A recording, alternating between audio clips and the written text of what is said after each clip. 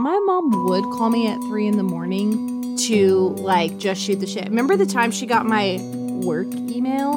And the only work email she ever sent me, I don't even know how she got my work email, was just a like Google image of Blake Shelton. No context, nothing.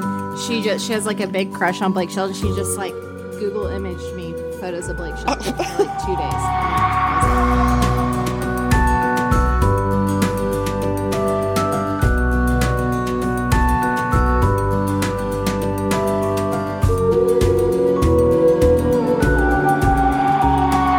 Welcome to another episode of True Crime Creepers, where we talk about all the real-life creeps, from serial killers to con artists.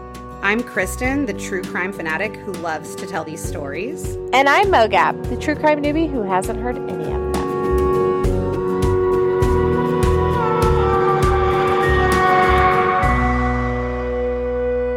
I just silenced my new iPhone. Oh, you do have a phone on you. I have 3. But none of them are currently working. Oh, okay. I cannot text any of them. Correct. This is the closest I've ever felt to a drug addict. Not to be confused with the time in college when I was not the one dealing the drugs, despite what you have put out on the interwebs. Yes. Hey, peeps and creeps. Please, please, please sign up for our Patreon. And let me tell you why. The content is chef's kiss. It's great. We just released a bonus episode, which is so good. And if you sign up, you get a thank you card and a sticker if you sign up on the $7 level.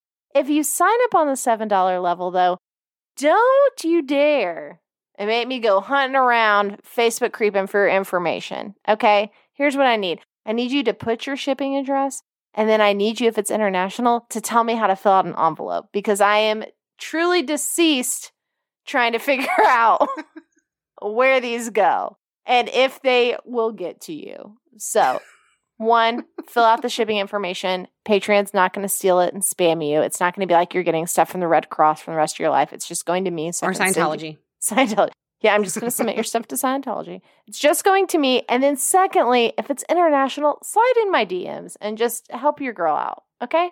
There's really not one comprehensive resource on the internet on how to address international envelopes. I've really tried. Like, we've Googled it. I've tried Mogab's so been working on this since August. I know.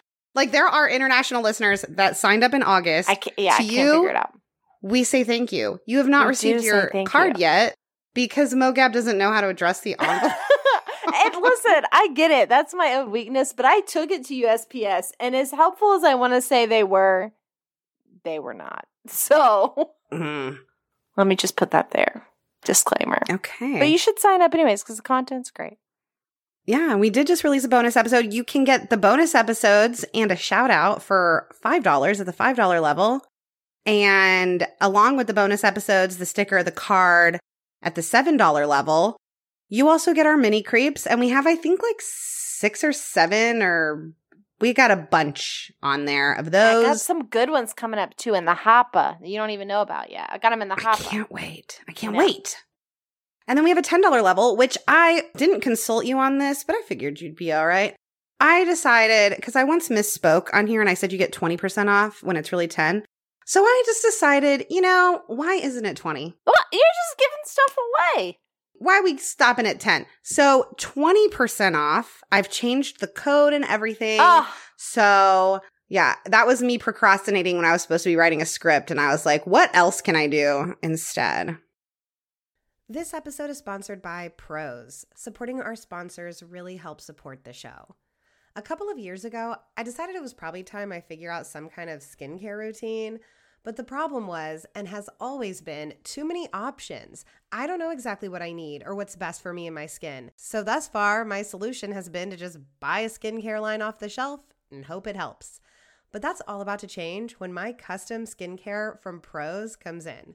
Each and every bottle of Prose custom hair and skincare is made to order and personalized with a unique blend of naturally powerful and proven effective ingredients to meet your needs. In fact, in a third-party, double-blind, dermatologist-supervised controlled clinical study, aka the gold standard in research studies, Prose proved that personalization works better than off-the-shelf alternatives. Try it for yourself and get your healthiest hair in 30 days or get your money back. Prose is so confident that you'll love your results that they're offering our listeners an exclusive trial offer so that you can see the difference custom care can make. That's 50% off your first subscription order at prose.com/creepers. That's prose.com/creepers for your free consultation and 50% off your one-of-a-kind formulas. prose.com/creepers. All right, today I'm telling you about the murder of Annie Le. Big thanks to Alejandra Muller, who submitted this case. It was one I'd never heard of before and definitely one that deserves more attention. Are you ready? I think so. If you had one word to describe Annie Le, that word would be exceptional. She was the child of Vietnamese immigrants, and at 24 years old, she'd already achieved so much success. She was valedictorian of her high school, voted most likely to be the next Einstein. She'd earned $160,000 in scholarship money and had graduated. Good night. And she'd graduated from the University of Rochester with a major in cell developmental biology and a minor in medical anthropology. I hate myself. She went on to be accepted into a graduate program at Yale and was in her final year working toward a doctorate in pharmacology. Her research that she was working on had applications in the treatment of diabetes and certain forms of cancer. She wanted to be a biomedical researcher with the goal to one day cure cancer. Oh. I know. That ambition. But she wasn't just a brilliant, aspiring grad student at Yale. She was also described as fun-loving and endlessly energetic. On September 13th, 2009, Annie should have been living her best life. It was her wedding day, the day that she was to marry her college sweetheart, Jonathan Wadowski, who was a graduate student in applied physics and mathematics at Columbia University. Wait, does something happen on someone's wedding day? Because I will quit right now. Yes and no. By all accounts, the pair were truly in love. They were best friends, and they'd been together for a long time. They were so excited to be married in a lavish wedding ceremony on Long Island. Ugh. Annie had made the beaded veil for the ceremony herself, and they were planning to honeymoon in Greece after the wedding. Stop. But 5 days earlier, on September 8th, 2009, Annie Le disappeared. Sorry, September 2009. That's where we're at. Uh-huh. Ugh. Are you going to tell me where you were? Oh, well, I mean, obviously. Sure. Yeah, I was thriving. Yes. 2009, as we know, was one of my better years. Thank you. I'm sure you were like off in some foreign country, but I was in San Marcos, Texas, living my best life.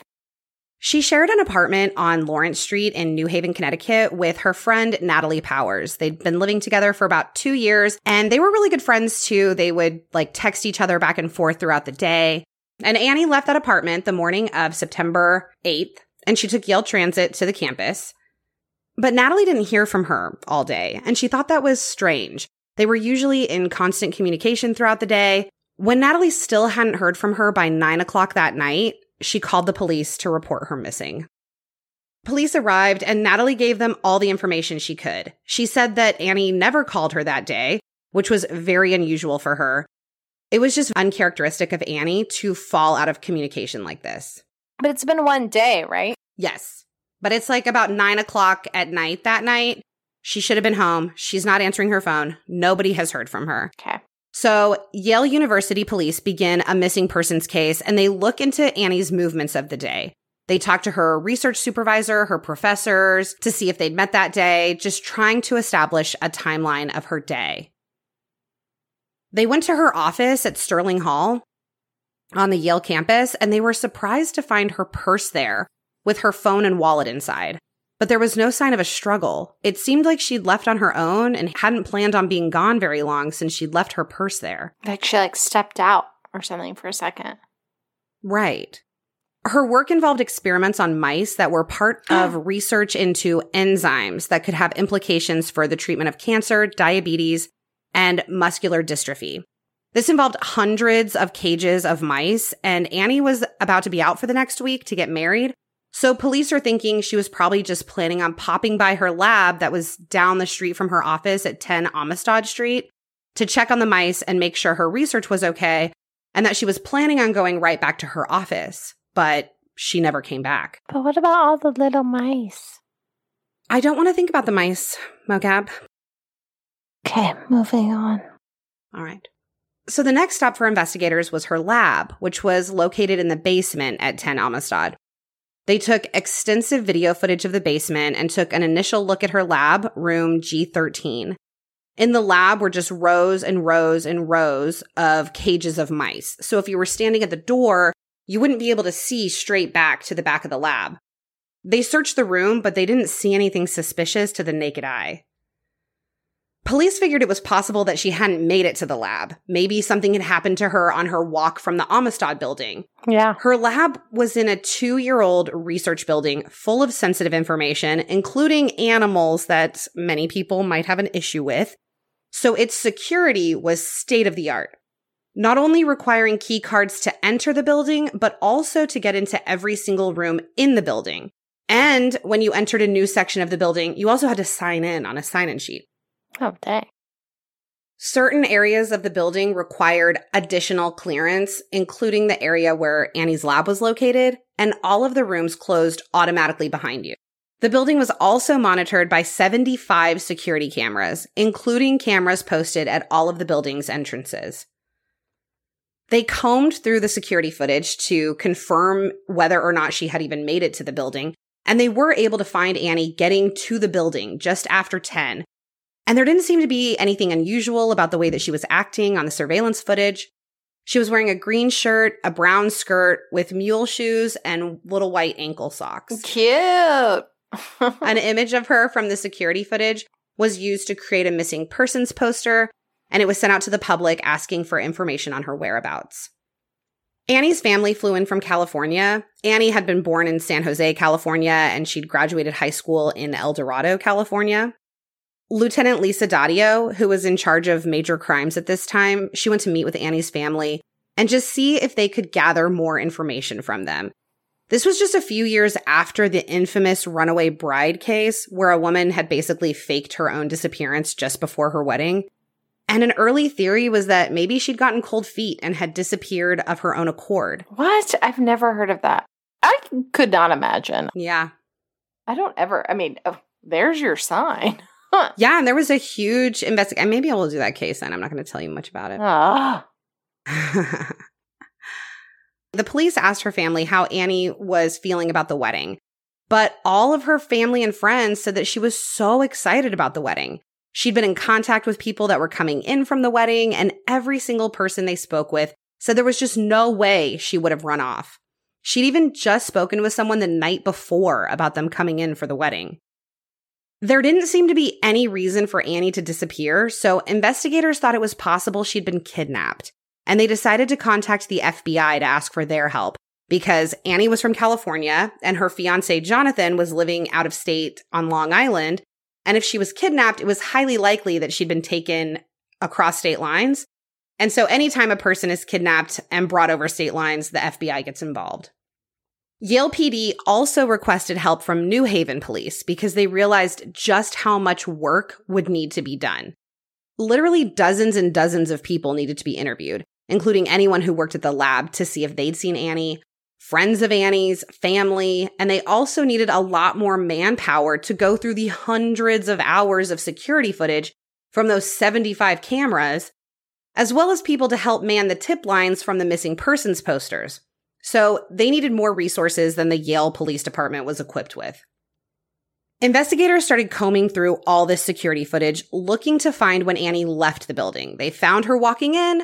Now they wanted to see when did she leave, hoping that could point them in the right direction of where she went after. Yeah, that's like the first thing I'm looking for. Right. But they never saw her on the security cameras again. All of the entrances and exits were covered by security cameras, and there was so much to look through that they thought maybe they missed her. They went back through the footage over and over again. Oh my God, is this their first rodeo? Look for someone else that's entered. And if they have some type of suitcase, backpack, recycle bin. You're getting ahead of them. All right. Well, why they? They did. I feel like I could do their job at this point. What are they doing? They're combing through hundreds of hours. Well, get to it. They went back through the footage over and over again, looking for anything they may have missed, but she never appeared on camera again. They also checked her keycard logs because you need your keycard to get into any room in the building. They thought maybe they could trace her movements that way, at least her movements inside the building. They saw she'd entered the building at 10:09 in the morning, and then she used her card to get into her lab, room G13, at 10:11. But there was no more activity on her keycard after she'd swiped into her lab. One thing police noticed while they were watching the security footage was that at 12:50, the day Annie went missing, crowds of people suddenly started exiting the building at the same time with their ears covered. And police realized the fire alarm must have been going off. They thought they could have missed her in the crowd of people coming out. But even going back and reviewing the footage frame by frame, again and again, there was no sign of Annie. They started looking for other explanations for how she could have gotten out of the building. Did someone sneak her out, concealing her in something? Annie was under 5 feet and she was only about 90 pounds. She was tiny. So it wouldn't have been hard to put her in something and sneak out with her past the cameras. So they looked at all of the people in the video footage exiting the building to see if anyone was carrying anything that could have fit a small person. But even with tons of people combing frame by frame through all the surveillance footage, they didn't see anything. They know she went into the building, but none of the 75 cameras around the building showed her coming out that day or the next. So a very unpleasant possibility occurred to police. Maybe someone killed her and then threw her out with the trash. That's what I said. So investigators went out to the garbage bins and even the dumps and incinerators where the Yale garbage goes, looking for her body or any other evidence they could find, like bloody clothing or just anything. But they didn't find anything. It was like she'd just vanished. Annie's fiance, Jonathan, flew in from New York to meet with investigators. Yeah, where's he been? That's what I was about to ask. Statistically speaking, when someone goes missing, it's the people closest to them that are most likely to be responsible, so they're the first ones that need to be ruled out. Jonathan was on Long Island that day. It's only about 2 hours away by car, so his alibi still needed to be ruled out, but it wasn't looking like he had anything to do with it. Investigators then went back to the electronic keycard data to see who else was in the building. Was anybody else in the lab at that time? And they saw several people that had been in room G13 that morning. And one of them was 24-year-old lab technician Raymond Clark, or Ray Clark. He'd been working at the Yale Animal Research Center for years. And he was assigned to maintain the research labs on the lower level, including room G13. His job was to basically clean the labs, maintain the animal cages, and just make sure that the whole level was sterile for the research that they were doing. The FBI brought him in for questioning, and he seemed really calm, like he wanted to help find Annie. He said he'd gotten to work around 7 a.m., and that he first saw her around 10:30 wearing a brown skirt and a yellow disposable lab coat. He said he saw her leave her lab sometime between 12:30 to 12:45 with an armful of stuff, including a notebook and 2 bags of mouse food, and that nothing really seemed out of the ordinary. Investigators now realize that Raymond was probably the last person to see Annie alive, but they don't know where she was going at 12:30 or 12:45, and what was she doing with mouse food. They still haven't found her leaving the building on any of the surveillance cameras. Raymond said he returned to work around 10 minutes after the fire alarm went off and then stayed until 4. So they went back to the cameras and they saw Raymond walking out with everyone else when the fire alarm went off and then went back in at 1:10. The next time they saw him leaving the building at the end of the day, pretty much exactly what he'd said. Police got a small break in the case when one of Annie's coworkers and fellow Yale student, Rachel Roth, told University police officer Sabrina Wood about a box of wipes she'd found. They're called wipe-alls. They're basically commercial-grade paper towels. And Rachel said this box she'd found had reddish brown colored stains on it that looked a lot like blood. She'd found it on a steel push cart inside room G13, the last room Annie had logged into. Investigators had also found a yellow disposable lab coat with similar stains on it. And now they had to wonder if their missing person investigation was turning into a homicide investigation. But they couldn't confirm that yet because this was in a research lab that used animals, and there could be a number of explanations for the bloodstains. If they even were bloodstains, they weren't even sure of that at this point. So Officer Wood contacted the FBI, let them know what Rachel had told her about the white balls, and then went to G13 to stand guard and wait because at this point the lab is still open. They do end up shutting it down later that week, but Annie went missing on a Tuesday. And Wednesday and Thursday, it's still business as usual with people coming and going, doing their jobs. And that's because at this point, they're still treating it like a missing persons case. And they weren't thinking that the lab was necessarily a crime scene. Yeah. Sorry, does this have like a concise end? Or is it still yes. Oh, okay. Yeah, it's not unsolved. While Officer Wood is there, Raymond Clark walked in and out of the room several times, looking like he was just doing his job as a lab tech. But Officer Wood said at one point he walked over to the cart where the box of wipes was, and he was looking at it. And he stood between Officer Wood and the box. And then as he turned to face her, he tried to kind of surreptitiously slide the box from one side of the cart to the other, turning the box until the blood faced the other way, out of plain sight.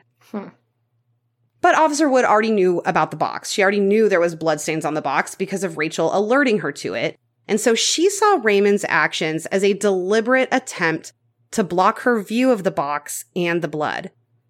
Once the box was facing the other way, he leaned against the cart and just started kind of making small talk with her. While investigators continued their search for Annie, Raymond continued to work in the lab. While he was there, he scrubbed the floor drain with steel wool and cleaning solutions. And Officer Wood told investigators she thought it was weird because the drain was already clean. Yeah. But it seemed like Raymond was just in the mood to clean. Another officer, Yale Police Sergeant Jay Jones, saw him scrubbing the floor under a sink near the drain. He also said he thought it was weird because the floor did not need to be cleaned. Okay, wait. I feel like I can speak on this maybe a little bit more out of the two of us. I often get in the mood to clean, but I'm never trying to scrub floors. Like, on my list of things I'm trying to do and I'm clean, like, I get in the mood to clean, and, like, scrubbing a drain is, like, never on that list. Do you know what I mean? I mean, I know you know what I mean. You know? I know what you mean about scrubbing the drain never being on your list. Yes. Yeah. He said he also saw Clark near the steel cart with the box of disposable wipes on it. The Connecticut State Police are called in by Yale PD because they're still the lead investigators on the case and it's still being treated as a missing persons case because there hasn't been anything definitively telling them that it's murder. Wait, even though it's still a missing persons case, they're not taking the box of wipes and, like... She was standing guard to wait for them to come and collect the evidence because she was just like the Yale Police Department officer.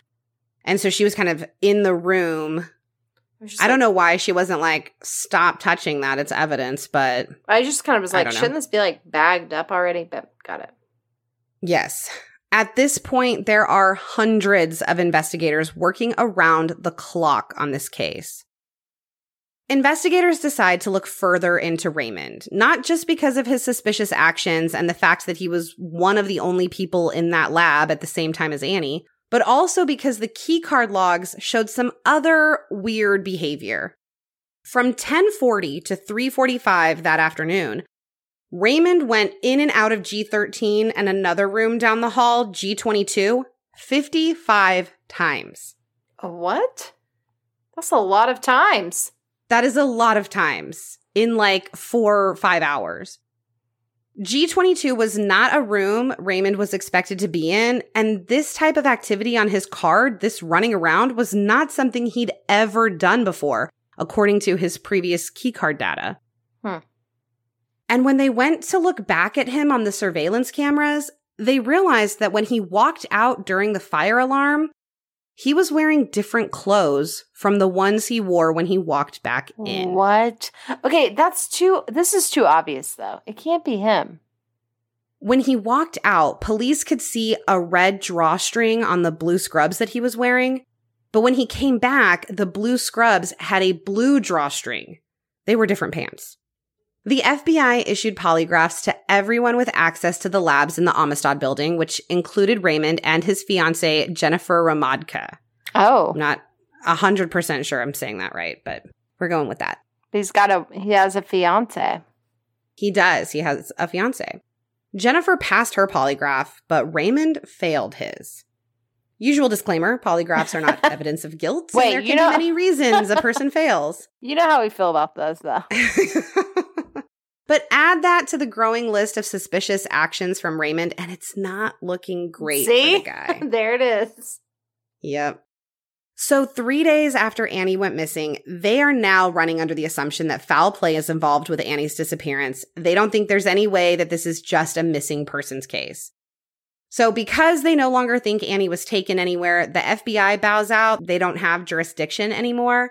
And New Haven Major Crimes is now leading the investigation. They have 6 detectives, a sergeant, and a lieutenant assigned to the case.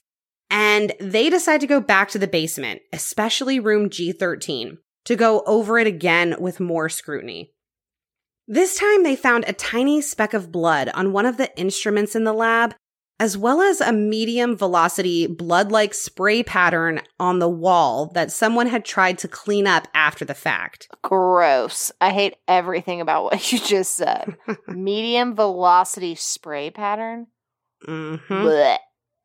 Blood-like spray pattern. Okay, thank you. I got that part. So they start tearing the room apart. They even go up into the ceiling tiles because there were a lot of dropped ceilings in this basement. And up there in the ceiling of the basement, they found a stash of items. There was a bloody white ankle sock, a rubber glove with bloodstains, and a pair of Viking brand work boots with what looked like bloodstains on them that were labeled Ray C. Oh, damn it. One of the boots was missing its shoelaces. They expanded their search to the rest of the basement, including room G22, which was 5 doors down from Annie's lab, and it was the other room Raymond had been in and out of all day.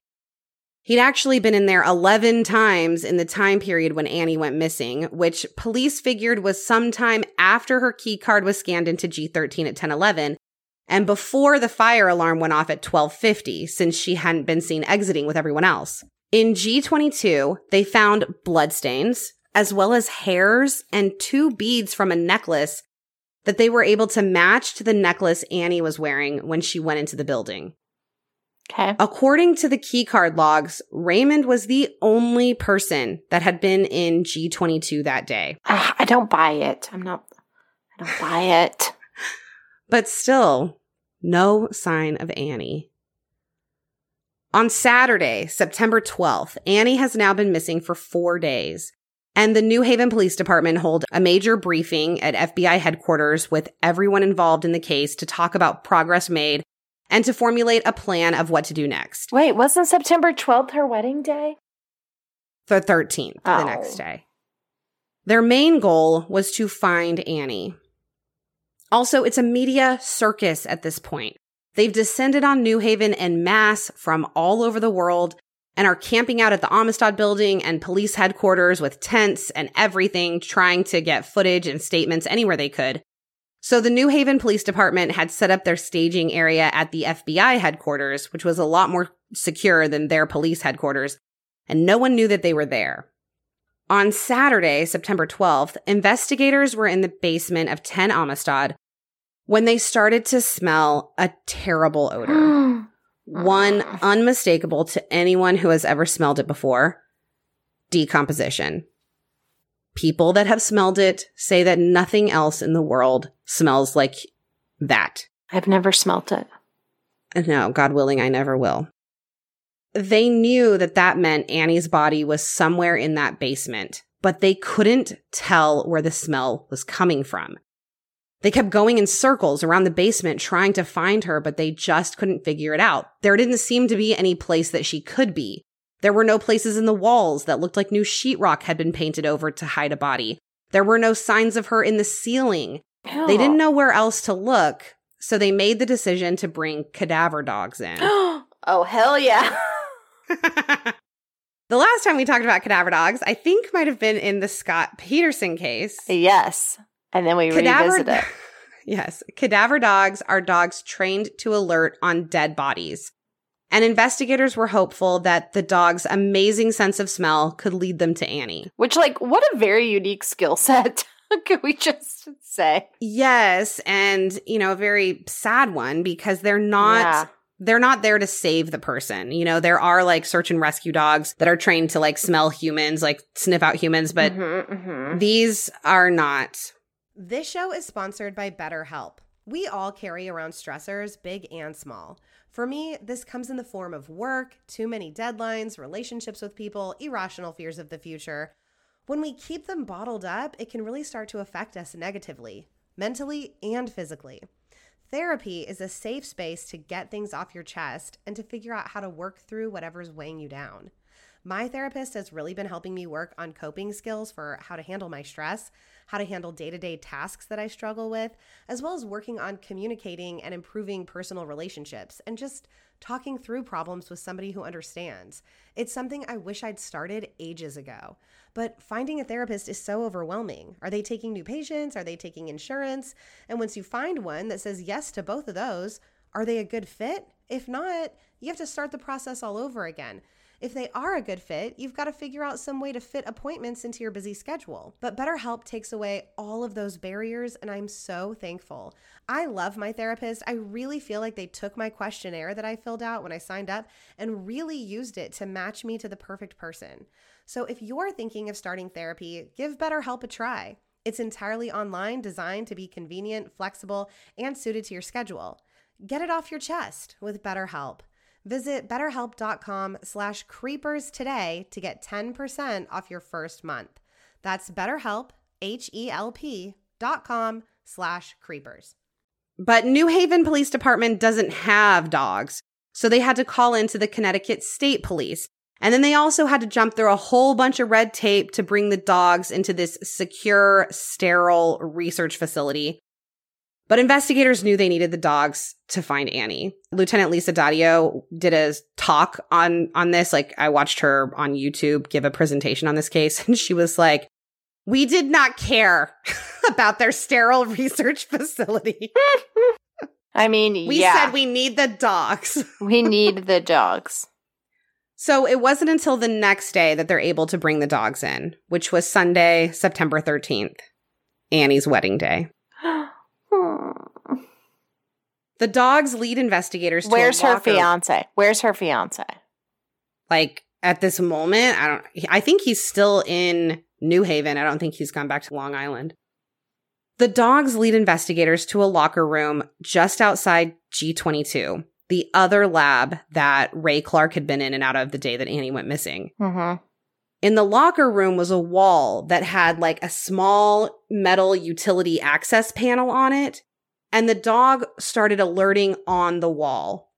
The only way into the wall is through this panel, so they opened it to reveal about a 2-foot crawl space behind the wall. Oh, crawl spaces. And there, dumped upside down into the crawl space through that metal panel, was the body of Annie Lay. Around her neck was a broken necklace with beads matching the beads found in G22. And she was missing a white ankle sock. Oh, this is so sad. I know. When I watched Lieutenant Daddio give a presentation on the case on YouTube, when she was talking about finding Annie's body on her wedding day, like, she started to get choked up. And she said, you know, in investigations like this, you're always hoping that you'll find them safe. And though they were glad that they had found her, it was not in the way that they hoped. And to find her on her wedding day just made it even more sad. I know. I feel so sad.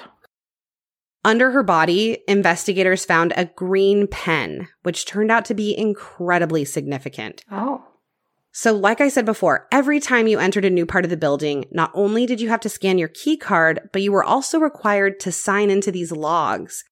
And when police had checked the sign-in logs, Raymond Clark had signed his name in green ink. No one else had used a green pen. But when he signed out at 3:48, the ink color changed. He didn't have the green pen anymore. Now he was signing out in black. This green pen was huge in linking Raymond Clark to the murder. So he did it? He did it? An autopsy was performed on Annie by the medical examiner. She had trauma to her face area, including a broken jaw and a broken clavicle, as well as bruising to the back of her head, consistent with an assault. Her cause of death was traumatic asphyxiation caused by neck compressions. She'd been strangled to death. Her bra had been pulled up and her underwear had been pulled down, so investigators thought an attempt was made to sexually assault her. Now that they knew that Annie has been murdered, they went back to Raymond Clark's key card logs and all of the other evidence they'd found, and they finally start to piece together their theory about what happened to her based on all this evidence. They know she swiped into her lab at 10:11, and based upon interviews with other people working down there that saw her, they know that she was alive around 10:20 a.m. or so. At 10:35, Raymond Clark returned from break and checked his email, and 5 minutes later at 10:40, he entered G13, and then he went back in at 11:04. He doesn't enter any other rooms for 40 minutes, and police are certain that that is the time that he killed her. She had only been in the building for like an hour. Yeah. Investigators believed that she was initially attacked in G13 in the back of the lab because of the blood they found back there, in an area that you can't see from the door because of all the rows of cages blocking the view to the back. There was a lot of evidence that she put up one hell of a fight. Oh, yes. And she did not make it easy for him, despite him having a foot and probably 100 pounds on her. There were scratch marks on his face and arm that he'd told investigators were from his cat, but they didn't look like cat scratches. After he killed her, police are thinking that he panicked and he moved her to G22 to find a place to hide the body. But before he could, the fire alarm went off. Initially, police were fairly certain that the fire alarm was connected to this case in some way, but it actually wasn't. It didn't have anything to do with it. And it actually seemed to foil his plan a bit. So he quickly changes his blue scrubs into another pair and he walks out with everyone else. And then after he came back inside, he went back to G22 and he moved Annie to the locker room next door and he put her in the wall through that access panel. Police put out search and seizure warrants for Raymond Clark to collect DNA samples from him under court order. Hair samples, buccal and oral swabs, blood and fingerprints, as well as a search warrant for his car and apartment. Yeah, boy, bye. Okay. Boy, bye. They searched his apartment, the car that was in his driveway, the car that he'd gone home in that day, all looking for evidence to connect him to the crime. I know, I loved how you were still like, no, you're tricking me. I know, but this is too easy. But I do feel that way still. I'm confused. I'm like over here like, he didn't do it, and then, boy, bye. I'm the worst. Connecticut State Police are also still processing the crime scene because this was a massive research facility. And there was evidence hidden all over the building, in the dropped ceilings, down drains in the labs, absolutely everywhere. And the police had to find all of it. Whoever had done this had to have known the building incredibly well. So well that it took 100 investigators 5 days to find her body. The DNA and blood results all come back, and over again, only 2 names are popping up: Annie Lay and Raymond Clark. All the blood found on the lab coat, the sock, and the rubber glove were Annie's. Raymond's DNA came back on the lab coat and the white sock. Both of their DNA was also found on the green pen. An arrest warrant was put out for Raymond Clark. They found him at a hotel in Cromwell, which is like 30 miles from Yale. on September 17th and arrested him for murder. Dang. His father later made a statement that Raymond had expressed extreme remorse from the beginning and that he had sobbed uncontrollably, saying how sorry he was. Wait, so he did do it.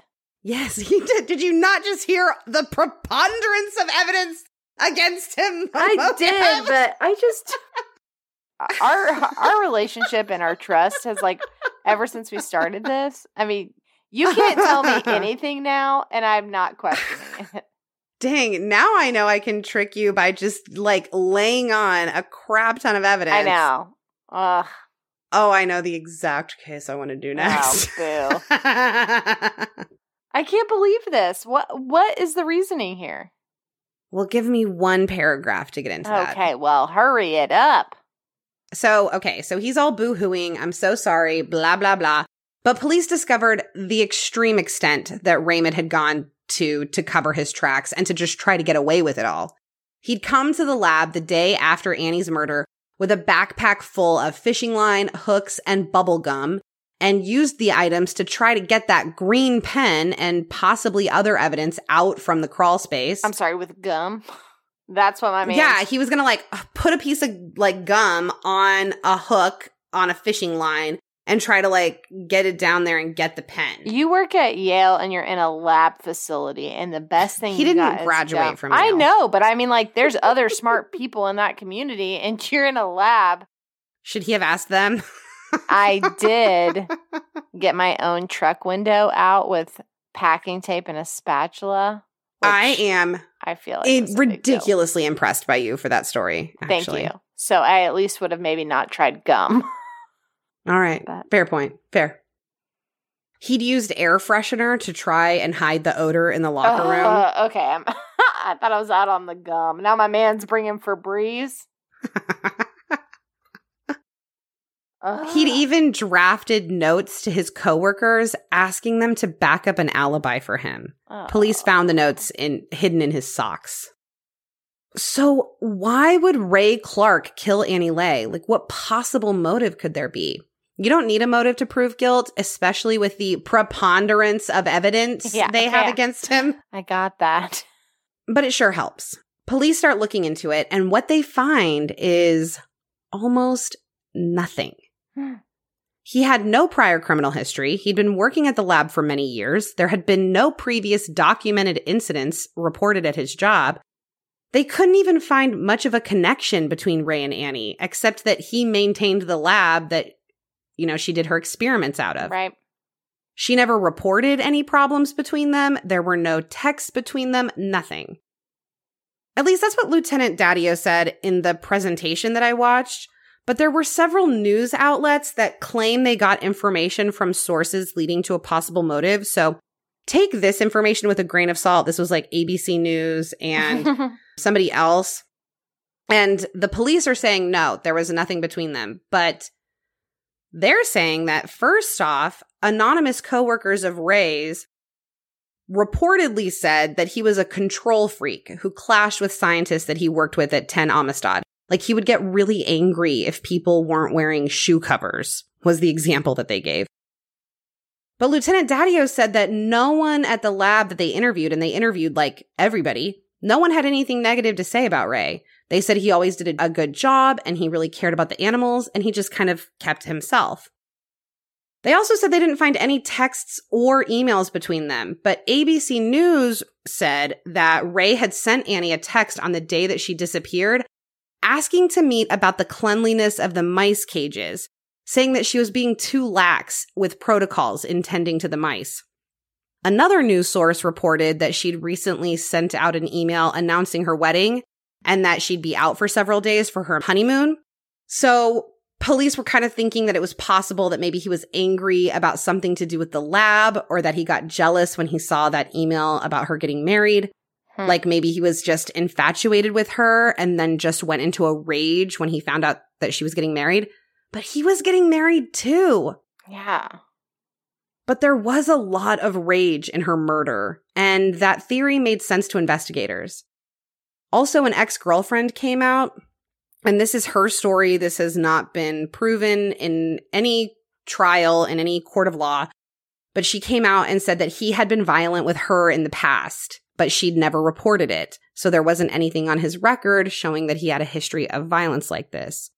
Obviously not blaming her for not reporting. We have talked about that so many times in so many other episodes about why you wouldn't. Why you would not report. I mean, there's a preponderance of reasons. Yes. 18 months after his arrest, Raymond Clark III pled guilty. Guilty. He pled guilty. He pled guilty. He pled guilty. Tell me more about that. To murder and attempted sexual assault, though they let him take an Alford plea for the sexual assault, which, whatever. I don't know what that means. It means that he maintains his innocence while admitting that they have enough evidence to convict him. It's basically a way to plead guilty while maintaining your evidence at the same time. It's so stupid. How do you maintain your evidence? And how do you plead? You maintain your innocence. So you're saying that I'm innocent of this, but I am taking an Alford plea, so I'm admitting that you have enough evidence to convict me, but I'm still saying I didn't do it. That sounds stupid. It is stupid. Who's Alfred? Alford. Maybe I'll go into that. I don't know. Maybe we'll go into who's Alford and why is his plea so stupid. And it's really stupid because what it ends up doing, it ends up being a tool used frequently. Well, I don't want to say frequently, but I don't know. It's been used several times. The West Memphis 3 comes to mind specifically. You know I don't know who that is, right? You reference them a lot. You know I don't know anything about that. Correct? I told you about it in the Richard Glossop episode. No, you gave me episode numero 1. No, you reference it and give a little thing, but I don't know the story there. Look, am I about to summarize the West Memphis 3 for you? No, you're right probably here? about to do an episode on it, I'm sure. It's too big. It's so big. I'll probably do it. Anyways, basically, my point is prosecutors use it a lot when they're faced with wrongful conviction and they realize that they have a wrongful conviction on their hands and that the people have a real case in their appeal and that they could probably win. So instead of fighting them, instead of retrying them, they give them an Alford plea. And their Alford plea usually comes with the benefit of being released from prison for these wrongful convictions. But they are not exonerated, and they cannot be exonerated. And that means that they are not eligible for any kind of payment or whatever you call it for the, sometimes decades and decades that they spent in prison for a crime they didn't commit. So that is often how it is used. Raymond Clark was originally charged with murder and felony murder. And he was facing, which I Googled, what's the difference between murder and felony murder in Connecticut? And all I could get was stuff about felony murder. And I didn't see a difference. So I feel like murder should definitely always be a felony. That's kind of my thinking also. Yeah. Isn't manslaughter even a felony? Right? Yeah. I don't know. So I don't know what lawyers out there, especially in Connecticut. No, I'm done talking to them because they won't help us out one bit. Well, and the problem is every single state has a different definition of murder. There are some states where they don't have degrees of murder, Yeah. Maybe no lawyers listen to us because it would be like you listening to a teacher podcast, after a long day of work. Maybe lawyers don't listen to true crime. Oh, if I actually knew what I was talking about, it would drive me insane listening to true crime podcasts by non-lawyers. Right. That's probably why they're not talking to us. Yeah, for sure. All right. So he was originally charged with murder and felony murder. We don't know the difference. And sue us, okay? But please don't. Also, no. Oh, please yeah. No, I never want to do that again. And he was facing 120 years. But because he pled guilty, he got 44 years for her murder. Whoa, what? How do you go from 120 to 44? That's what plea deals are for, so that they didn't have to go to a trial. He, saved them from having to go through a trial. I guess. Because he probably didn't want to see the literal parade of evidence. That but it's maybe he didn't do it. Okay, But he saves them from going to trial, but then, like, he saved himself. Like, yeah, but I mean, he could have been found not guilty and gotten no could he? years. According to you, it seems highly unlikely. I don't know, with jurors like you. Who knows? Well, unfortunately, due to this podcast, I won't ever get that experience, so. I don't know, maybe. Hope you're happy. A candlelight vigil was held for Annie the Monday after her body was found, where hundreds of friends and students and people from Yale gathered in her memory. Her roommate, Natalie, she spoke and described Annie as a kind and generous and thoughtful person who was tougher than people thought. At her memorial service, her fiancé, Jonathan Wadowski, was wearing the wedding ring that Annie would have given him. Oh, my God. If Raymond Clark wasn't such a ridiculous excuse for a human being. That's all you had to say. My heart just stopped. Like, I cannot. I know. It's like they were so close. See, this is the problem. Now I'm going to go downstairs. I'm like, babe, we got to get married tomorrow. Russell, the things that this podcast is going to be my relationship's undoing because I'm like, oh. You better have a where is he now for me? And if not, you better Google it. I couldn't find anything about Jonathan Wadowski past her memorial service, like her funeral in 2009. So I'm not sure where he is now. I actually think I did find him on LinkedIn, but I wasn't going to stalk him that bad. Jonathan. I hope he has found happiness despite this awful tragedy. That is awful. Yeah, and that's the story of the murder of Annie Lay. Well, I hated that. That was really sad, and I really thought you were going to pull a fast one on me, so I was like really trying to see through all your bullshit, and it was just really sad and really true. I know. I just like don't know. I don't understand enough about why. Nobody does. He has never said why he did this. And he just like pled guilty. Like, and he not just even pled guilty. tried to like, yeah, like I just don't understand that. And Lisa Daddio, the lieutenant that talked about this case, that presented this case on YouTube, she said that his lawyers probably will never let him say why he did it. Oh, and yeah, now that it's like done. Yeah. So will he get, is there a chance for parole or no? That's not how that works. In 44 years, I think. Yeah. Well, that is really sad. Yeah, that better be a hard 44. Let me double check. A hard sentence. 44. What's that mean? Yeah. It means that you have to serve that amount of years before you can. Not like you can get out on like 25. Yeah. Right. We're not doing that. We're not doing that here. Raymond Clark.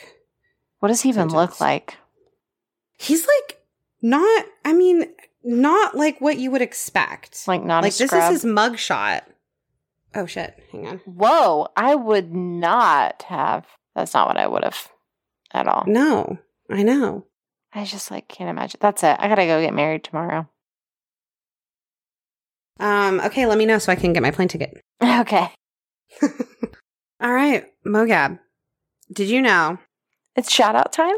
That if you join our Patreon at any level, it doesn't even matter, $5, $7, $10, every level gets a shout out. Every dollar makes us holler. Every dollar makes us holler for these shout outs. But did you know that I forgot? Did you know that I'm trying to make a shout out jingle? I don't have anything yet, but if people want to suggest shout out jingles.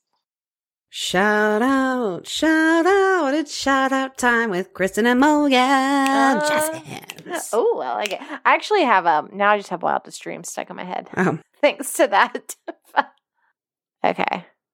Should I go first? Oh, yeah, because it says, I appreciate everyone that has been trying to trip me up on these shout outs, but I think I've done pretty good. I love how everyone's like, I'm the one saying the terrible things. I know. I'm the one messing up so bad. And I'm the one who wanted the phonetically spelled out names that I wouldn't mess up. I know. But my first one, though, the famous adjacent newbie, Geraldine Dalman? I feel like... See, you know what's funny? I knew you were going to say Dalman, and I want to say Dalman.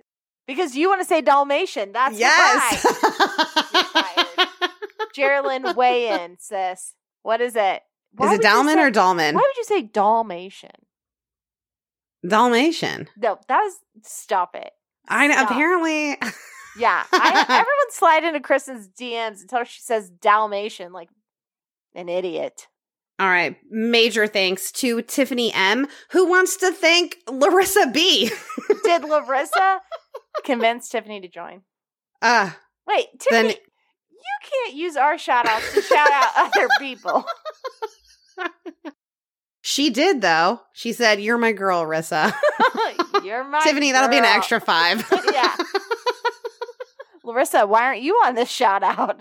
That's my question. Larissa, would you like a shout-out? A shout-out for yourself? You want your own shout-out? Because now she got one for free.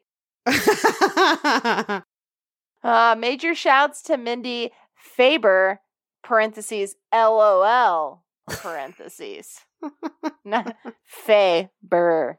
Guys, you're doing a great job with these phonetically spelled out names. I'm loving this. This is so fun. All right, big thanks to Meg Mallory. And Colorfly Studio. I wonder what that is. Did you happen to do hair color? Because if so, your girl needs help. Up. Yeah, your girl needs all the help. I'm not sure, but if that is, let me know. Yes. And a big thanks to Erin Bracolo. She got the emphasis in there and everything. That's a great phonetically spelled out name. Thank you, Erin Bracolo. You go, Erin Bracolo. It's like Glen Coco. Go, Bracolo. You go, She probably gets that all the time. I know. Do you get that all the time, Erin? This is becoming our favorite part of the show. It's like we're talking to them. They can't respond. Yeah. This is how I want my life to be. I just want to talk at people and they can't respond to me. Just talking at people. Oh. That's what I do the whole time. Yeah, you're the only one that life. can respond to me. And you don't know what I'm talking about. I don't half the time. Do you remember on the last episode? I don't know where it's going to end up, but when you asked me to do the Patreon, I like really didn't know. And you're like, do you even know? And I was like, no. Like, do you even go? I think here? that episode drops Thursday. I can't wait. You're like, do you even go here? I'm a disaster. But thank the people, Mogab. Do I have to? Thank the people. Thank you, people, thank you for being here today. You're the best. What accent is that? What accent is that? Is that like... Do you know what that's from? Southern asshole? No. Thank you for being here today. That's Julie Andrews from Princess Diaries, which you know I was obsessed with. Oh, thank you for being here today. You did it wrong. Thank you for being here today. Not. Yes, you did. Okay. Well, thank you for being here today. Thank you for being here today. Everyone except for Kristen. Follow us on social media. Join the Facebook discussion group. The content in there has been, amazing. It's bar none. I can't handle it. There is currently, y'all, I don't know if I cut this at the beginning. If I did, I'm going to say it here. There is a picture in the Facebook group where somebody put Mogab's face, a wild face. We need to know where that picture came from because we have no idea. The only reason I know it's you is because I recognized your nose. I zoomed in and I was like, is that even... Anyways, it's Mogab's wild face on Taylor Swift's body in the wildest dream. Don't worry, it is not a deep fake, y'all. Okay. Okay, but I wish it was. Like, if my face could be like really on Taylor Swift's body in Wildest Dreams, I could die happy. Like that's it. That's all I need. I'll peak. I'll quit the podcast. You'll never see me again. Nobody do that. Yeah. So you have to check it out. Gotta. We're derailing. We are derailing. Okay. Follow us on the social medias that we're on Instagram, Twitter, Facebook at Creepers Pod, the Facebook discussion group. And if we get 500 reviews by the end of November, my God, this is never going to happen. Mogab says she'll put the Wildest Dreams picture as her profile picture, and I've never wanted anything more. Because it's the worst photo I've ever seen of myself. It's really terrible. This can't I exist. have to know where that photo came from. This can't exist on the internet, right? What am I doing? So, please make this happen. It doesn't even have, it's just a rating, just a 5-star rating. That would be great. We got our 5 stars back, so nobody out there ruin it for us, okay? You're embarrassing us. You're embarrassing me. All right. That's it. Just cut it. And it's good. that's the episode. That's where we guys. end it. That's where it. you say goodbye to us. It's over here. Bye, peeps and creeps.